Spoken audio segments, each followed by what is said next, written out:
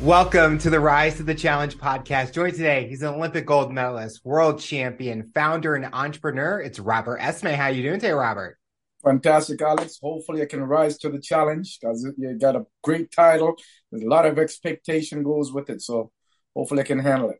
We're so excited to have you on the show to talk about your rise to the challenge. What we like to do with all of our guests is go right to the beginning. Talk about where you're from and what you like doing growing up. Born in Jamaica, migrated to Canada.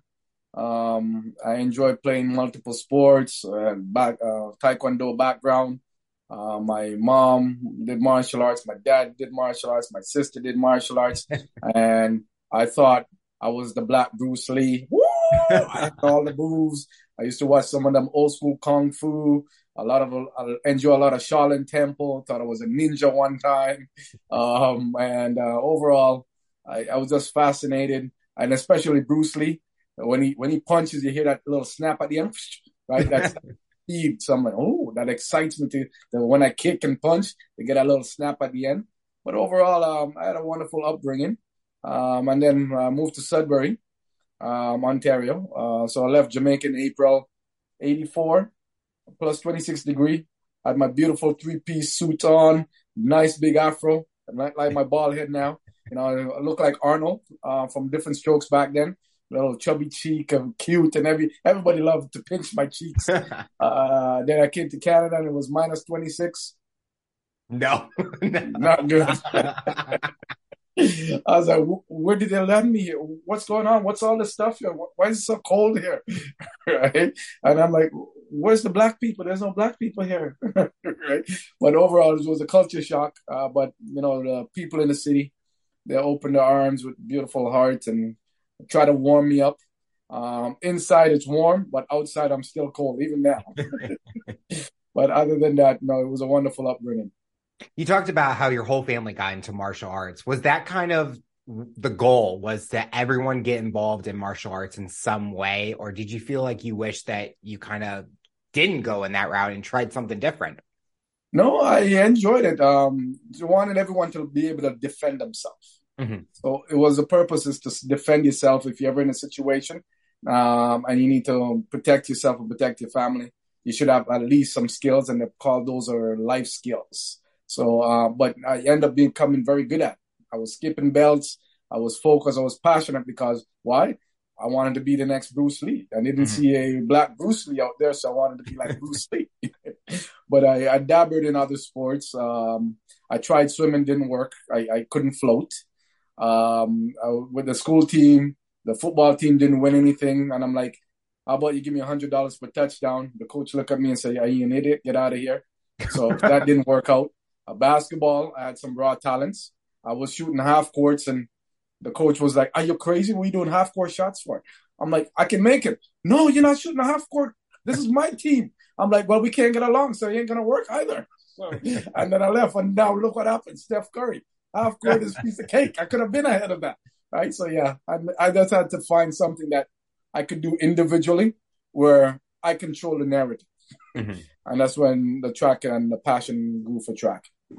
Was that always something that was in you, that kind of individuality where you kind of wanted that control with anything you did, not just sports in specific, but in just life in general? I think so. As I look back in the years and my personality, and, you know, I don't like people to hit me. So as a martial artist, I have to make sure I hit first, right?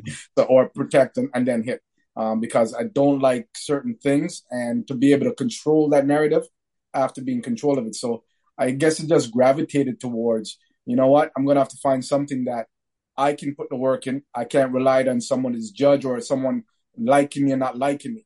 I don't want to be based and be judged on that ability. I want to be judged on my own personal ability and the hard work.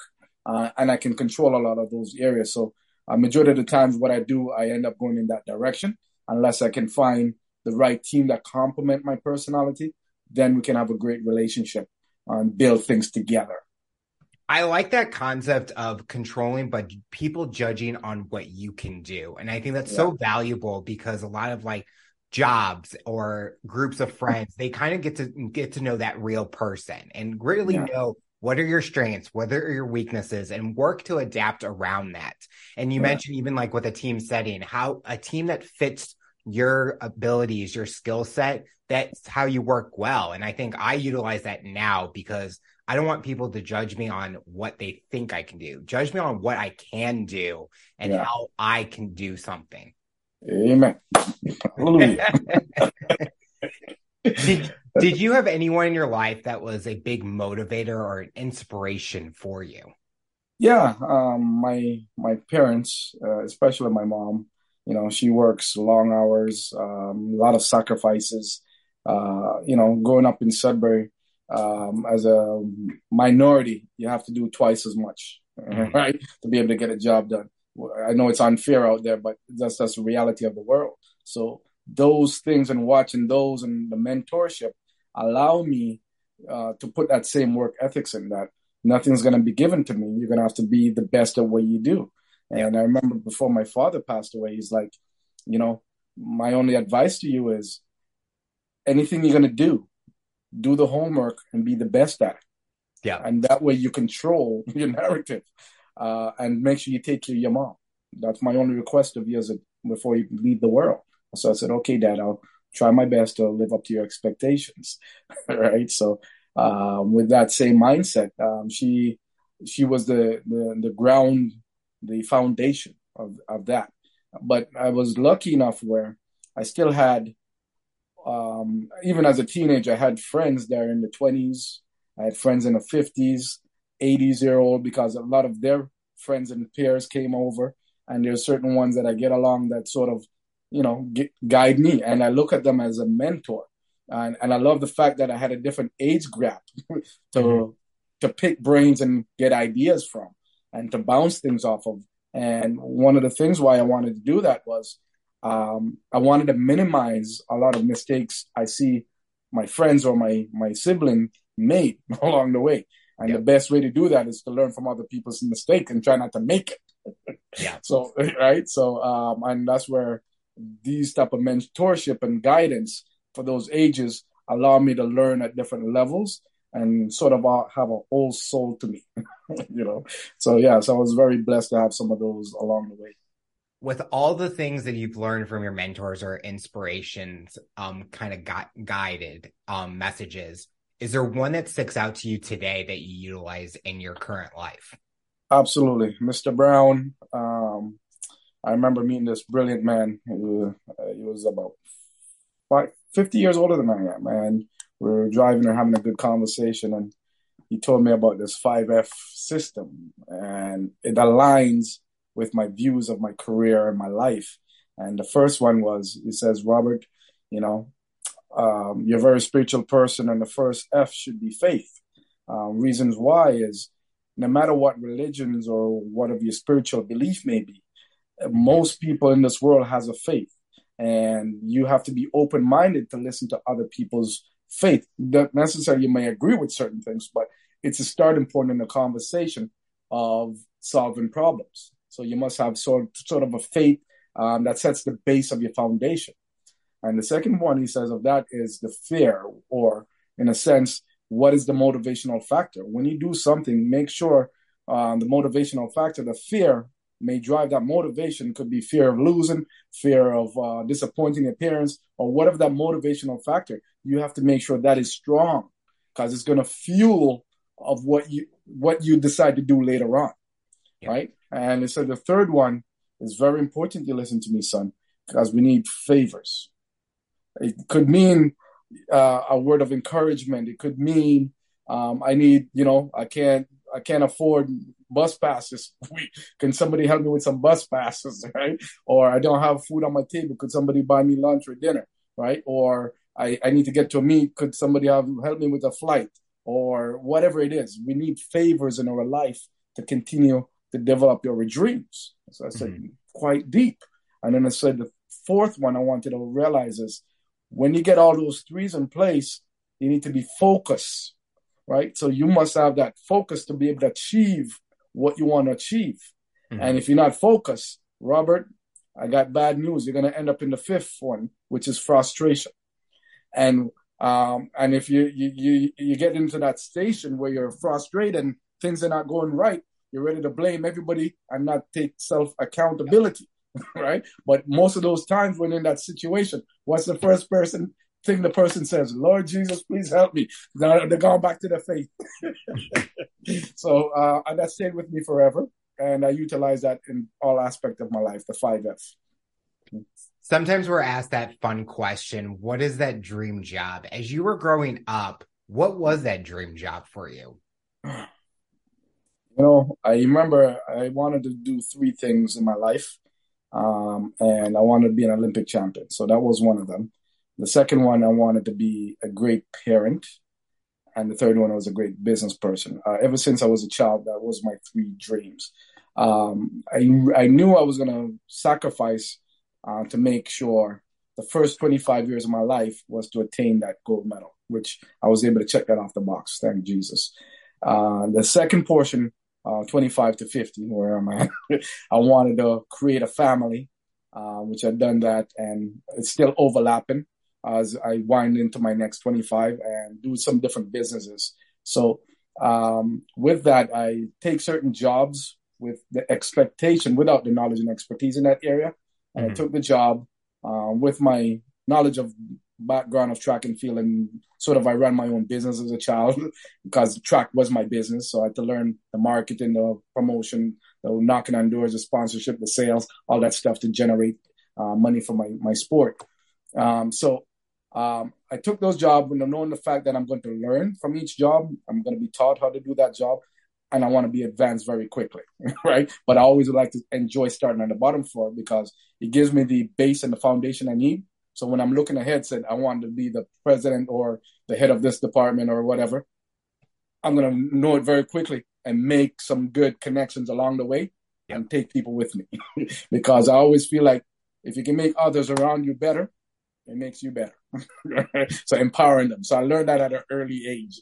And then, and I think, I knew my dream job would be somewhere within the facilitating, educational, giving back type of scenario. That would be my dream job. And it still is my dream job. As I get into my last of my 25 years, and everything that I do always come back to educating, right, and helping and teaching. So I might end up in the educational space because I feel like I have something to give back to those areas. And that's where we came in with Critiq as well, is to continue that part of my process is I want to leave a legacy and educate people, and they can learn in different aspects. And that's where we fell in love with and formed Critiq, a feedback platform to help others get better. But I'd like to do more motivational talks, workshops, educating. As long as it's in that space of facilitating, educating, it's right to my core of my DNA. Talk about, you mentioned the first 25 years, the goal was to be an Olympic champion. Talk about the grind to get to the Olympic stage. The grind was tough. I remember after certain practices, it's not fun. I crawled home. Luckily, my mom, she knows I'm coming home and the bath is ready, absent salt, my hot chocolate, and she just leave me alone because sometimes you shouldn't be talking to certain athletes after a long day like that. Allow the emotional and the mental recovery to happen. And she's like, yeah, whenever you're ready, the food's in the oven's already. That's one thing. The food was always ready in my parrot dish, ready to go, and warm in the oven every time. And it's a big plate too, right? So, and then word of encouragement. I remember after each season, I have about 4 weeks off, and then to start back up again in training and training camp. Those are never fun. Those are the times I wish I quit track and field because it's brutal. Like you throw up and you're irritable and you don't want to be fun to be around. So I remember those areas and sacrifices, no birthdays, no this. I can't go. I like to party. I train hard. I party hard. And then certain of my parties that I like to enjoy my culture. Sometimes others want to smoke some weed. I can't be in that environment because it could get in my lungs as secondhand smoke, and I might show up at a drug test. And I get drug tests a lot unannounced, so they need to know your whereabouts at all times. So you have to make sure you're prepared for any unexpected phone calls or someone's knocking on your door and say, let's go pee right now, right? Yeah. So all those scenarios that you have to give up your privacy and your space for those. You know, we lost some trust. Foundation was broken with some people that's close to you. You expect as family was supposed to be there, break your heart along the way. You know, so you have to deal with that heartbreak and regroup. So there's injuries where others. So there's a lot of obstacles that you have to go through to attain your dreams. And I always tell people, dreams cost. Sometimes it costs money. Sometimes it costs you psychologically, emotionally, physically. But to get there, it will never be an easy road. But at least you know there's a road, Yeah. right? And you have a plan and be flexible and adaptable to pivot any given time to get back to that main goal. But yes, those are some of the sacrifices and commitment and dedication they got to put in and the grind.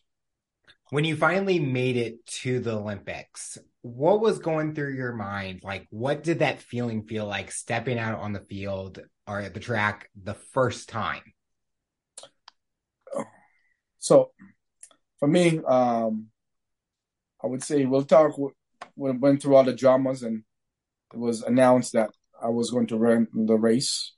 I was blessed, felt humble, but also deep down, I was pissed off as well because the stuff that I went through should have never happened that they put me through, right? So, but I had to put that on a shelf and be focused of, it took 6 years to work to get here to win a gold medal.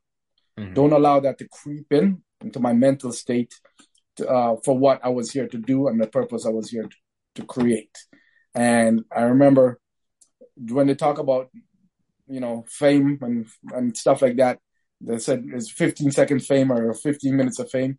I never agreed to that number. And I remember I said, I'm going to erase it because numbers are meant to be erased, right? I could use a whiteout or a pencil or a pen and just erase it. I said, I want at least a good 24 hours of fame, right? That's what I commit to myself. And how am I going to do that? And I decided I wanted to create something that going to shake the world and is going to have people talking. I knew there's an audience of at least 6 billion people is going to watch. So how am I going to captivate those people? How am I going to show them the work that I've put together over those years? Because they're only going to see the finished project, right? Yeah. Of the actual race. How are they going to see all of that at that moment? So I'm thinking this is like my Oscar, right? My mom flying in. She's in the stadium. The surrounding, everything was ready to go. Everything that I envisioned is ready to go. So I remember I was walking through the tunnel and I had a dream the night before because I lost my father, my grandmother, a dear friend. So people that I really loved, that I cared about, passed away. And I didn't have an opportunity to dream about them. And the night before I dreamt about them and they're like, yeah, I'm going to be in the stadium. All right. And I'm like, how are you going to be in the stadium? Y'all dead. Right. And the bomb went off in Atlanta. And then I got somebody knock on my door, woke me up. So I didn't get to finish that piece. So I'm like, how am I going to know they're there? So as I was going through the dugout, I think it was like 26 degrees and my whole body froze. And I felt like I was in Siberia. I felt like minus 26. Like I couldn't move. I don't know if you ever dreamed and you're trying to yell and it's not coming out and that type of stuff. It was crazy. I was like, what's going on? And all of a sudden, 3 people walked through my entire body. My temperature came back up. And I'm like, oh, you're here. Okay, let's go have some fun. And that was it. It was showtime. I knew they were in the stadium. I knew everything that I planned. It's time to unveil to the world. So I stepped into the main stadium and I looked around. I'm like, wow, this is amazing. More than what I've imagined. This is like 60,000 people. That's times 2 eyeballs looking at me and 6 billion people. All right, I'm very confident. And I told Peter Thompson was to take a photo of me when I go to the start of the race because I'm going to unveil my hat, which got my hair cut. And I figured if you take a picture, I might get 500 to 1,000 cameras. About 10,000 cameras rush me. All of a sudden, I'm on both jumbo screen. I'm like, yeah, I'm loving it. And people in the stadium was like, what the hell is on this kid's head? I can hear the chit-chat, right? The noise. As the camera zoom in and start paneling in my head, and everybody stayed quiet and then start reading it together, relay blast off. I'm like, I did it. I did it. I did it. I did it. But I said, oh my God, we got to win now. Right? I can't be bold coming out like this and we don't win. Right? I got to lock this baby in. And then there was I think the Ghana team. They used an athlete before in the semi and they took him out, and then there was an injury. They want to bring him back in. So that caused the whole race to be delayed by half an hour. Oh, wow. And then now, because you're warmed up, ready to go at a certain time, right? And now we have to wait half an hour to get going. So I'm putting my hand up every so often so my teammate knowing that we're on the same page. And I'm saying to myself, we're going to win. We will not lose. All the chatters that Carlos is the 9th gold medal in the U.S. have never lost the American race in the Olympics on American soil in history or whatever. I'm like, whatever. I'm like, listen, man, you got 2 Jamaicans, Trinidadian, a Haitian, and a backup Jamaican. We're good. Well, myself, 3 Jamaicans. We got this. They don't know how competitive we are. No matter what we do, we're competitive, right? So I remember the starter says, gentlemen, on your mark. I put my father in the lane up ahead of me because I've never raced my father as a child, and I wanted to race him. And I guess it also gives me an opportunity to channel my energy and narrow in on one thing only, right? And I was able to use my ears and lock off all the crowd. I didn't hear nobody after I zoned into that position. My job was to contribute and run the best leg that I could. On paper, I was not the fastest, but because I'm psychologically advanced, mentally advanced, and competitively, I feel like we got this. Right? I'm gonna lock this down. And the way I'm thinking and the process I put in place, I feel like we can dominate.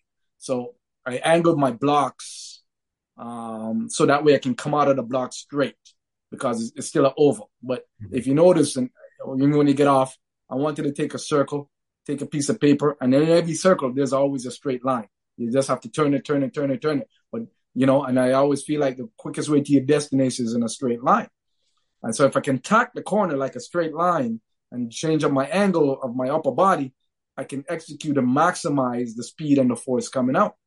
And most of the other time, I thought when you fire a gun, you'll hear bang, right? Which is the after fact, but the gun's already fired. So if you tune into the click in the chamber of the gun, you can hear it release. So if I figured if I can catch that, my competitor's going to react after that, but I'm already gone, right? So all these things I'm thinking of, and I'm thinking about the baton. The baton's 12 inches, right? So if I hold the baton with the first 3, right, and I give the baton in the next 3, that leaves 6 more inches. So that means 3 times 6, 18. I've already saved this much amount of distance, and that's a lot of time in athletic work, right? So all these things I'm thinking going in that I need to execute. And I remember everybody usually say stick. So stick is 5 letters. And I said, let's change it to high. High is 2 letters. So practice with me. I want you to say stick real loud. Go ahead. Stick. I want you to say high. Go ahead. High. Do you notice a difference in the 2? No. All right, do it again. And I want you to feel the physical aspect and also the sound when you say it. So ready? 1, 2, 3. Stick. Stick. High. High. You notice a difference in your breathing? A little quicker on the high. Do you notice the difference in the relaxation of the muscle? Yeah. Right? So stick takes up a lot of the diaphragm and pushing. Now you have 7, I call them other competitors, probably trying to say the same thing. Stick! Now brings it to the movie Lost in Translation. You're going to lose things. You got 60,000 people screaming. You got 7 other people saying the same stupid things. So we differentiate our stuff. Stick is 5 letters, high is 2. I've just saved you 0.003 of a second on each. Save you X amount on the stick passing, and I save you some time leaving the blocks, right? So I figured if I put them all together, we should get a lead going on. So the starter, I remember, says, gentlemen, On your marks. I remember shaking my legs and everything. I make sure I put some baby oil on my muscles because I was the smallest, but on TV I look bigger, 10 pounds bigger with the baby oil, right? And I'm figuring in my hometown, I have all the girls are watching. They're like, woo, woo, woo, woo, right? Oh, yeah, you got to create the illusion. I'm a little man, but I got to look big on TV, right? So got into the blocks, load up the muscles, condense it. And the starter says, set. Everybody stood up in a set position. I came up last because I need to control the narrative. If I come up early, I'm going to have to wait longer. Mm-hmm. If I come up last, the camera is on me. And the starter has to wait on me. Right? I wait less. Oh, yeah. All planned out. Boom! The gun went. Came flying out the blocks, my friend.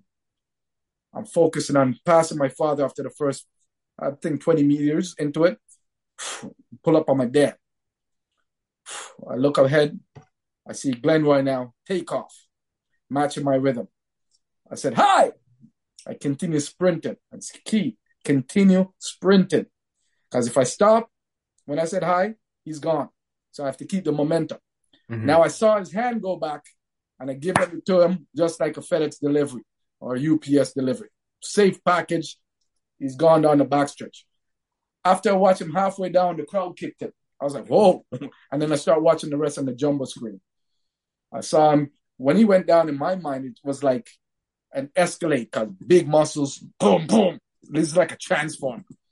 And then I saw him gave it to Bruni. And I'm like, oh, come on, Bruni. And Bruni, must understand, is about 6'3", muscle, 180, lean, French-speaking, bonjour. He's loved by the world, man. You know, got a little glass of wine, a little baby, Bruni. You know, you're very James Bondish. You know what I'm saying? Oh, yeah. Love the guy, man. Boom, he comes flying around the backstretch. And then his teeth were just gripping, like the wind is ripping his jaw, right? And he's got the lion tattoo on him and everything. On the back leg, ankle leg, we had Donovan Bailey, the world record holder. It was over, folks. I'm telling you, his legs was long, remind me of a 50-foot stretch limousine when he's just unleashing it and gripping the track. 20 meters out, I saw him put his hand up in victory. I was like, we did it. I'm blast off, right? And ever since that day, I'm like, it's not 15 seconds of fame. It's going to be a lifetime of fame. So, yeah, you know, but it was wild. Everything that I envisioned up to that point, it executed with one exception. I thought I was going to get the gold medal in the 100 meter because I predicted the world record 6 years before. That was the time that was going to run, and I thought it was going to be me. So, yes, I'm disappointed it's not me, but I'm also happy that another Canadian/Jamaican did it. But, yeah.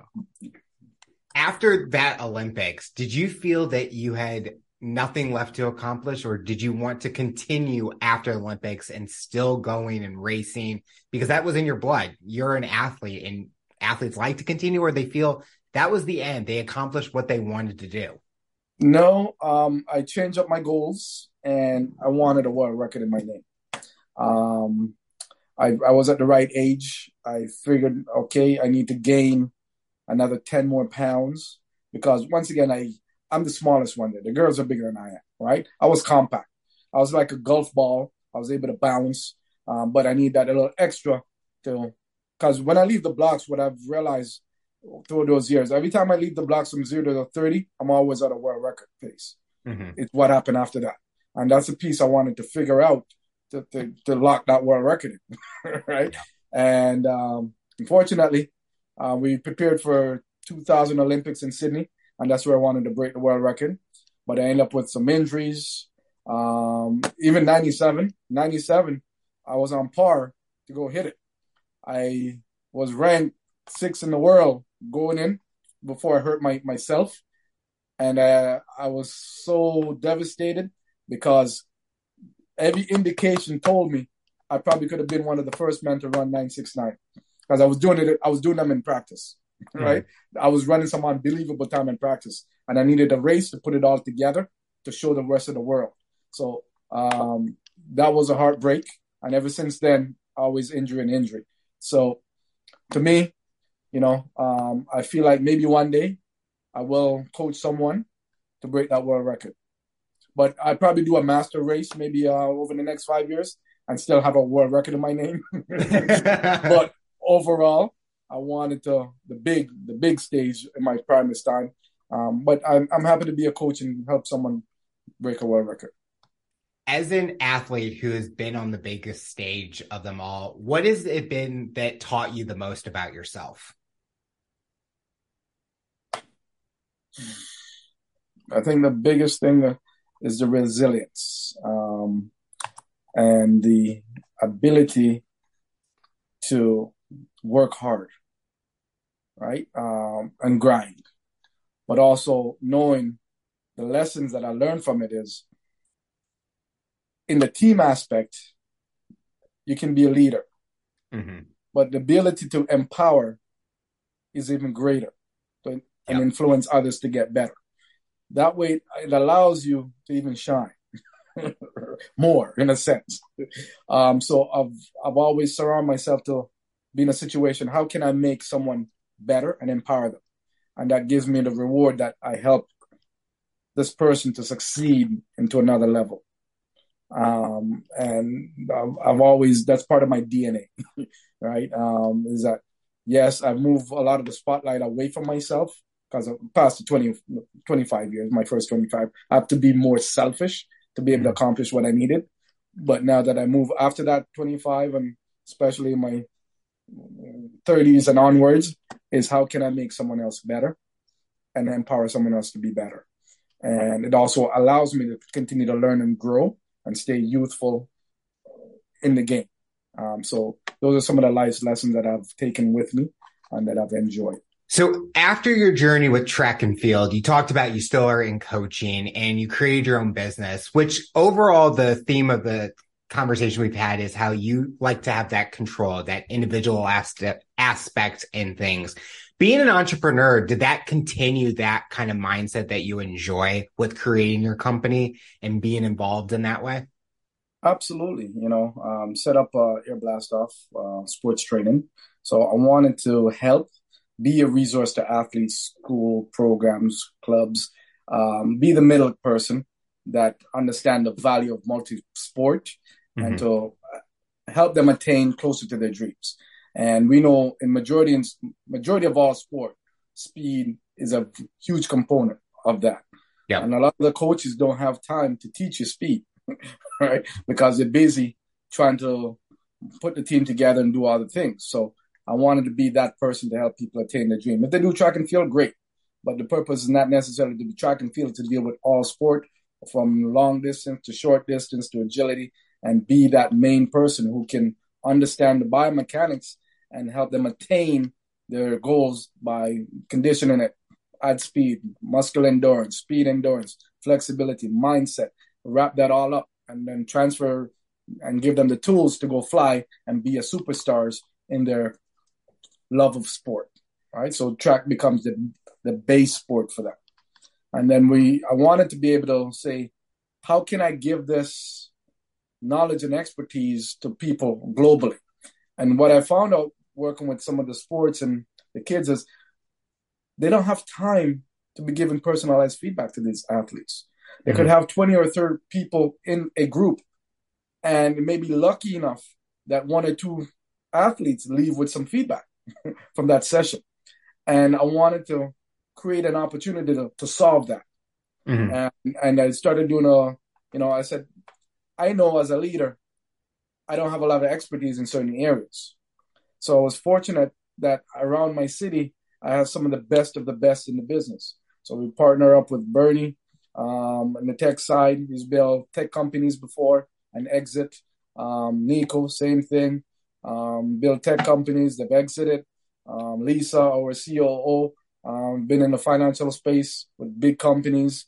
So overall, I figured let's put a team around me, a winning team who's got experience and knowledge, and I bring the customer passion and talent over to combine. If we all can come together for the common goal of helping people and giving feedback, we're in the right direction. And we wanted something powerful that we can leave as a legacy and our knowledge and expertise to help others. And that's how Critiq was born and formed. And we're planning to be the number one feedback platform globally within the next 3 years or less. Right. So I like the word less because I'm a speed guy. We like to move quick. Yeah. But overall, it's been phenomenal developing it. Everything is now ready to go.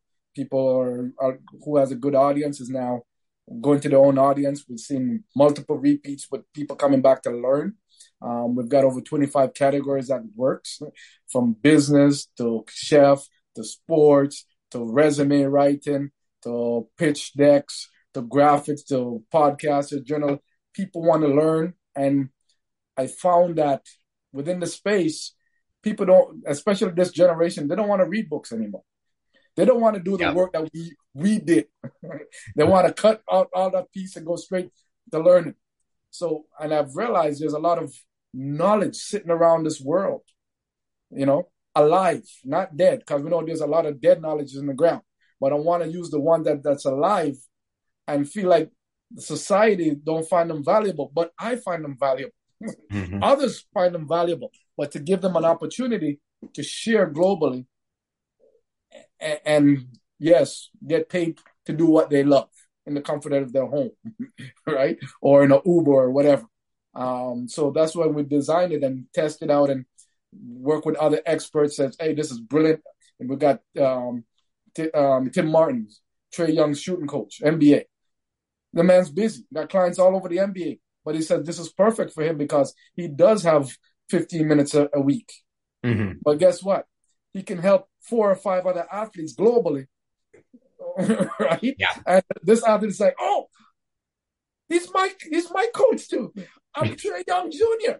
Right? So just that alone infect the whole world on a global level that this guy's coaching him, he's my coach, or he's just telling me, oh, I'm doing a good job here, or that means I can continue doing the same thing correct, or, oh, I didn't do this well. Imagine if I did that for 10,000 hours.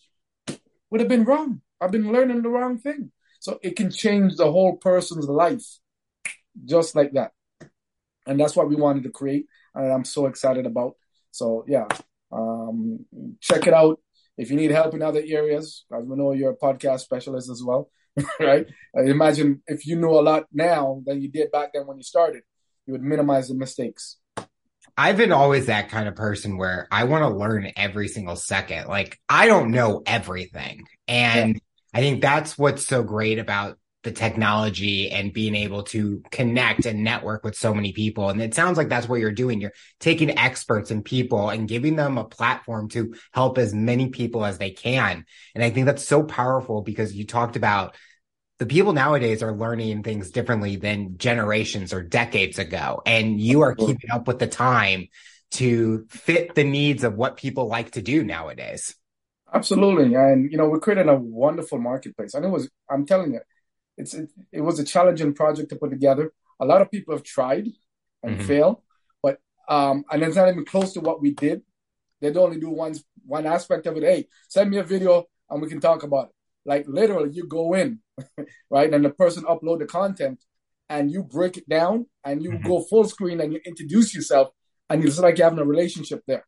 Yeah. Then you go back out and you're looking at what they're doing and they go in and break it down and says, okay, I'm going to give you a demonstration of what you should be doing and then wrap it up and give you feedback. There's nothing like that unheard of, a personalized critique of you, right? People going to learn from YouTube. People are going to read a book still. And we still want them to do that. But the fact that it's about you, that's your personal investment, is how can I get better? How can I improve? What am I doing? Or am I doing it right?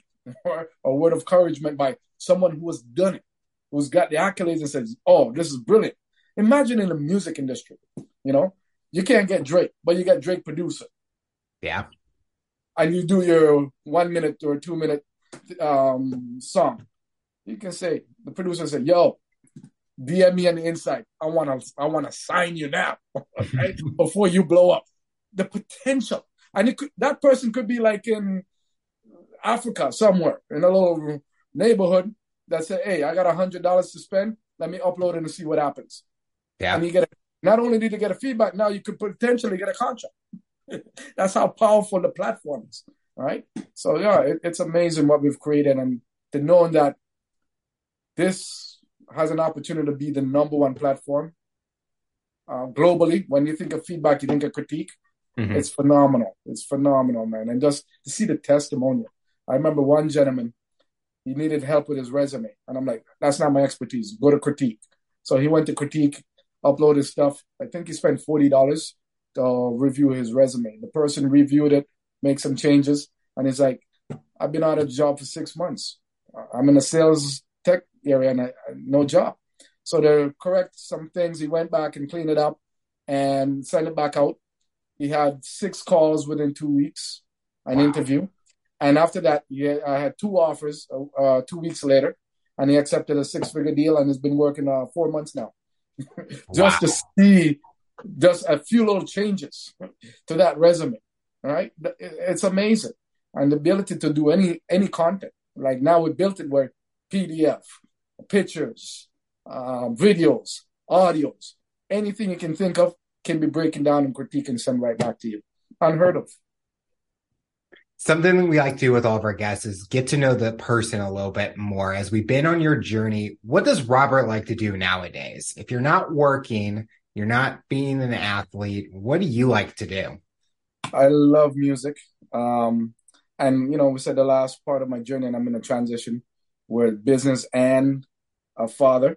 Those were 3 of my things: Olympic goal, businessman, and father. Is my vision and dream as a child. And I'm living the last 2 together. And when I'm not doing that, I definitely enjoy music. It's played a role of my life as a child. It plays a role during the Olympics, having the right song list to set the mood and the swag and everything. And it's part of my mental recovery and enjoyment. So when I'm not doing all that stuff, you can find me in my house with my favorite people that I love. And we're playing dominoes and partying and DJing up and having a blast, right?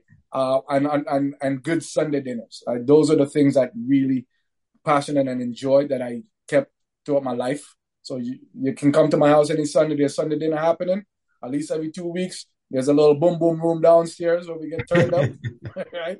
And dominoes are slamming and trash talking happening, and the competitiveness on a different level. But yes, that's what keep me balanced and sane these days. The final question I'll ask you, for someone that's listening to this interview based on your journey and experience, what tips or advice would you give them to overcome obstacles, accomplish their goals, and rise to the challenge? Follow my 5F system and go after your dreams. It can happen anytime, anywhere. There's opportunities every day. Open your eyes, listen, be patient, and maximize that opportunity. It's never too late to go after your dreams. Never, ever, ever too late, right? And dreams come in all shapes, sizes, and colors, right? And if you need some help, I'm happy to help you. Log on to Critiq.com and let's get you better and go after your passions. Well, Robert, I want to thank you so much for coming on the show and talking about your rise to the challenge. You're inspiring so many people, and we are excited to see what the future looks like for you. I have a question to ask you. Did I pass the challenge? Did I do okay in the challenge? Oh, yeah. You continue to rise to the challenge. Thank you, my friend. I'm looking forward to coming to your neighborhood one day and come and enjoy a nice meal with you, my friend. Tune in next time to hear my next guest talk about their rise to the challenge. Remember to follow and subscribe on all major audio platforms, and make sure to subscribe to our YouTube channel to get a full-length episode in video format. What path do you take to accomplish your goals? You decide.